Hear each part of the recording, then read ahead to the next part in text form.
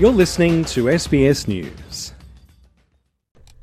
This is SBS News in Easy English. I'm Peggy Giacomellos.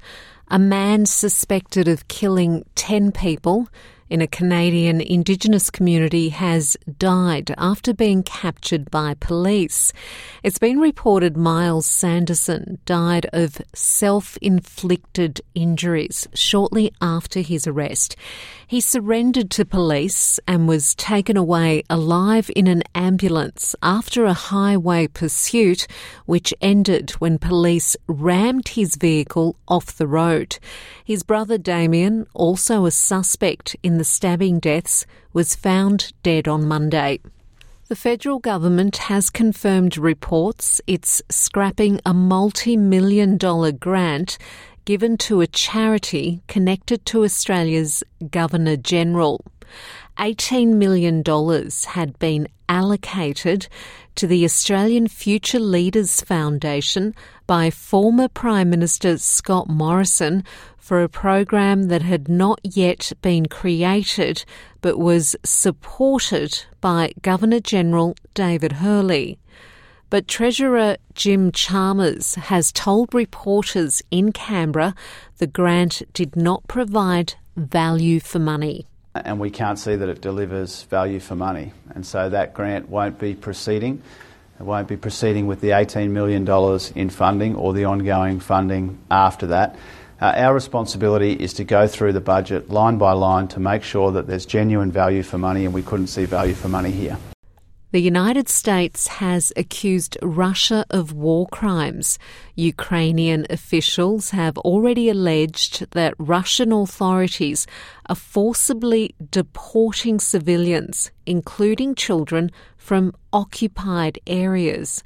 US Ambassador Linda Thompson-Grenfell has told a special meeting of the United Nations Security Council in New York that the US now has information Russia is coordinating the removals.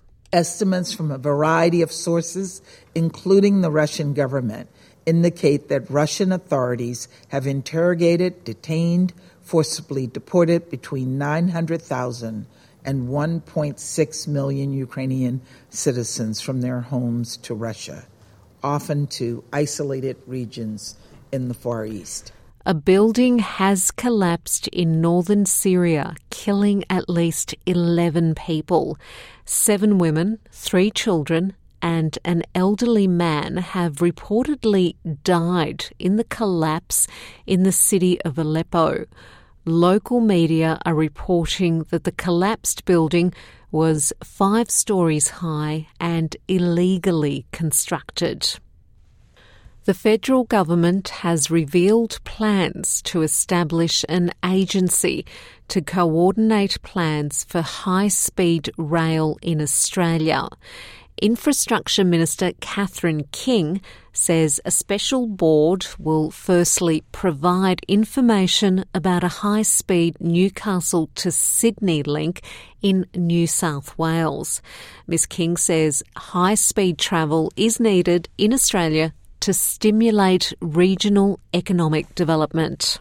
The benefits identified in the former Labor government's comprehensive 2-stage rail study were significant, not just in substantially reducing travel times, but also unlocking regional economies, providing significant employment opportunities and supplying a remarkable economic boost in the medium and long term. To sport, and Australian surfer Stephanie Gilmore is going for her 8th world title at the World Surf League in California.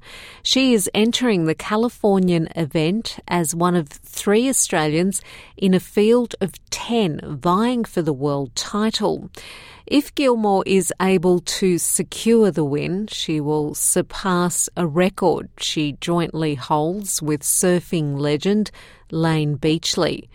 Only the top 5 ranked men and women will compete and progress to a best of 3 final.